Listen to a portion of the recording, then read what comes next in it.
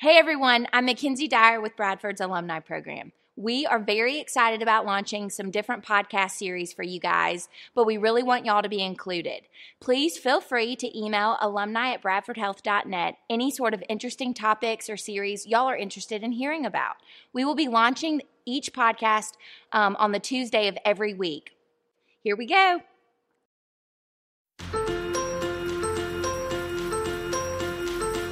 Well, Dr. Schumacher, how effective is addiction treatment? Well, that's a very good question because everybody wants to know, does treatment work? Right. One of the slogans that came out of SAMHSA probably about 10 years ago that really was big was treatment works. Okay, and what they mean by that is evidence-based treatment works. Okay. Evidence-based treatment, as we've talked about before, is treatment that has a theory that has been proven to be effective, and that can be delivered in a standardized manner, okay, across providers, across populations, across settings. Okay? So if you have an evidence-based intervention and you're delivering that as it was developed and as it was tested, you really don't have to worry too much about whether your treatment is going to be effective, because it's already been proven to be effective and it's already been replicated to be effective. So that's the place to start. Okay. Once you got that in your model, once you got that in your program, you're really off to a good start. As opposed to shooting from the hip, as opposed to doing what I call conversation therapy, which is, well, how was your week? Have you used this week? Everything going okay? Conversation therapy. Evidence-based interventions are delivered in a standardized way through a manual, okay, that was used to test its scientific efficacy. Okay. So it's a pretty rigorous requirement, and to be honest with you, it's not always used. Okay, there's probably more conversation therapy going on out there than there are evidence-based interventions. The other risk that people take is mixing different kinds of theoretical models. Okay. So you might have somebody that's been trained in 12-step. You might have somebody that's been trained in cognitive behavioral therapy, somebody that's been trained in motivational enhancement therapy. They get in, they start their individual therapy with their client or their patient, and they just kind of pick and choose, kind of as they think is appropriate, and kind of blend and mix around. Mm-hmm. Well, that might be an obvious way to work, but the problem with that is that you end up diluting the delivery of each one of those specific models. So each one of those models, motivational enhancement therapy, for example, has its own theory, it has its own evidence, and it has a manual to deliver it.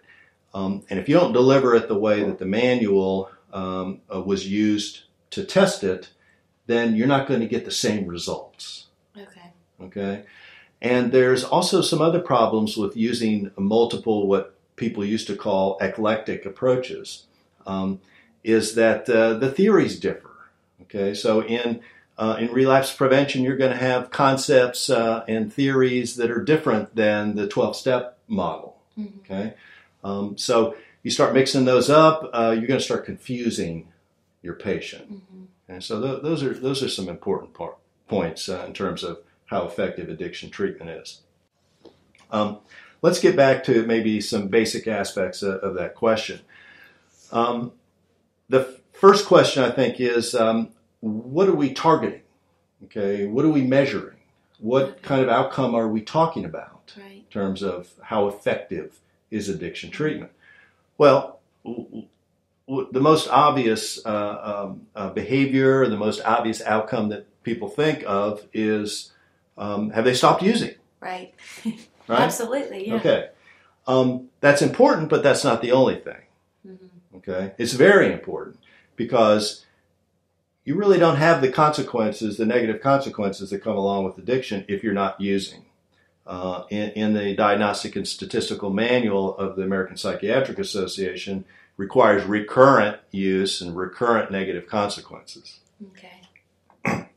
So, of course, we want to identify, we want to measure, we want to target use. We want that to be going in a downward direction. We want to reduce use of different substances. We want to reduce risky modes of administration. For example, ejection and sharing needles is a very risky mode of administration. So that is one aspect of use that we want to reduce and eliminate.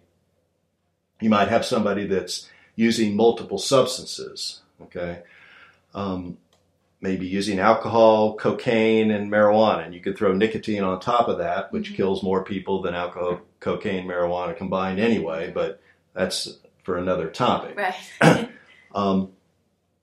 They may be injecting the cocaine, smoking the marijuana, and drinking the alcohol. Okay, so you've got three different modalities. You've got three different substances. Of course, you could think about abstinence from all of those substances, or you can think about working on chipping away at those one at a time.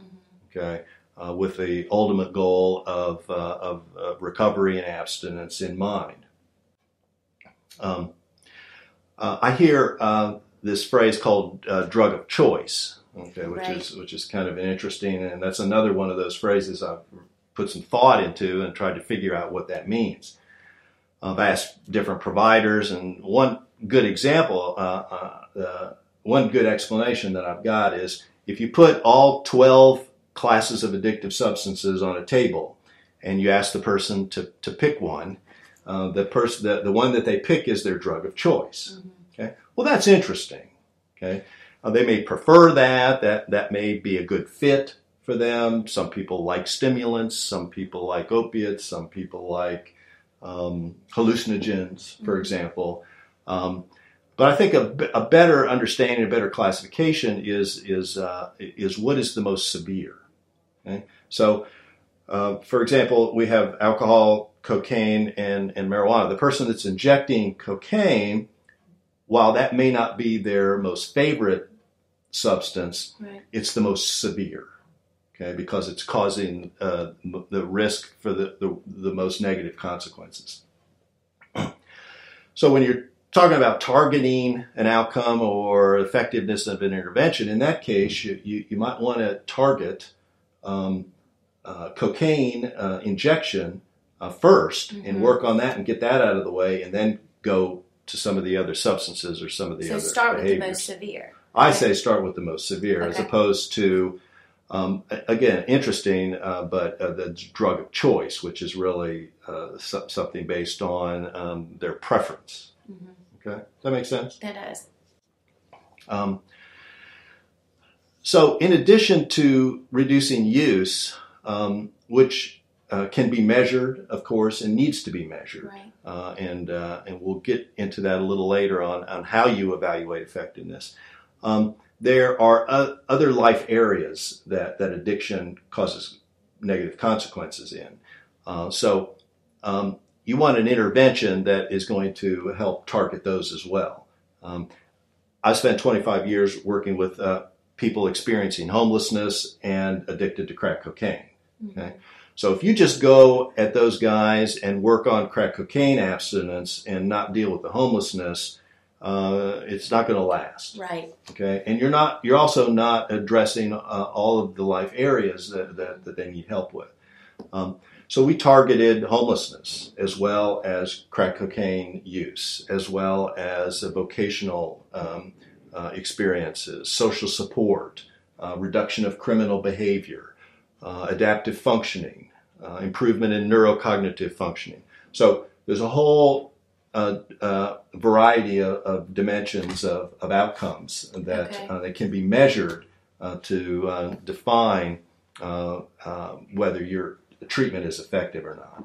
Those are all very important.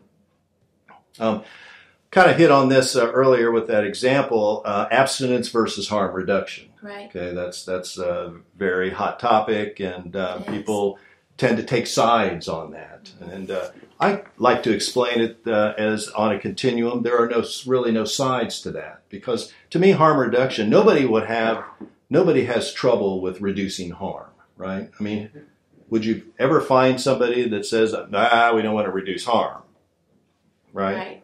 Nobody's going to say that, okay? So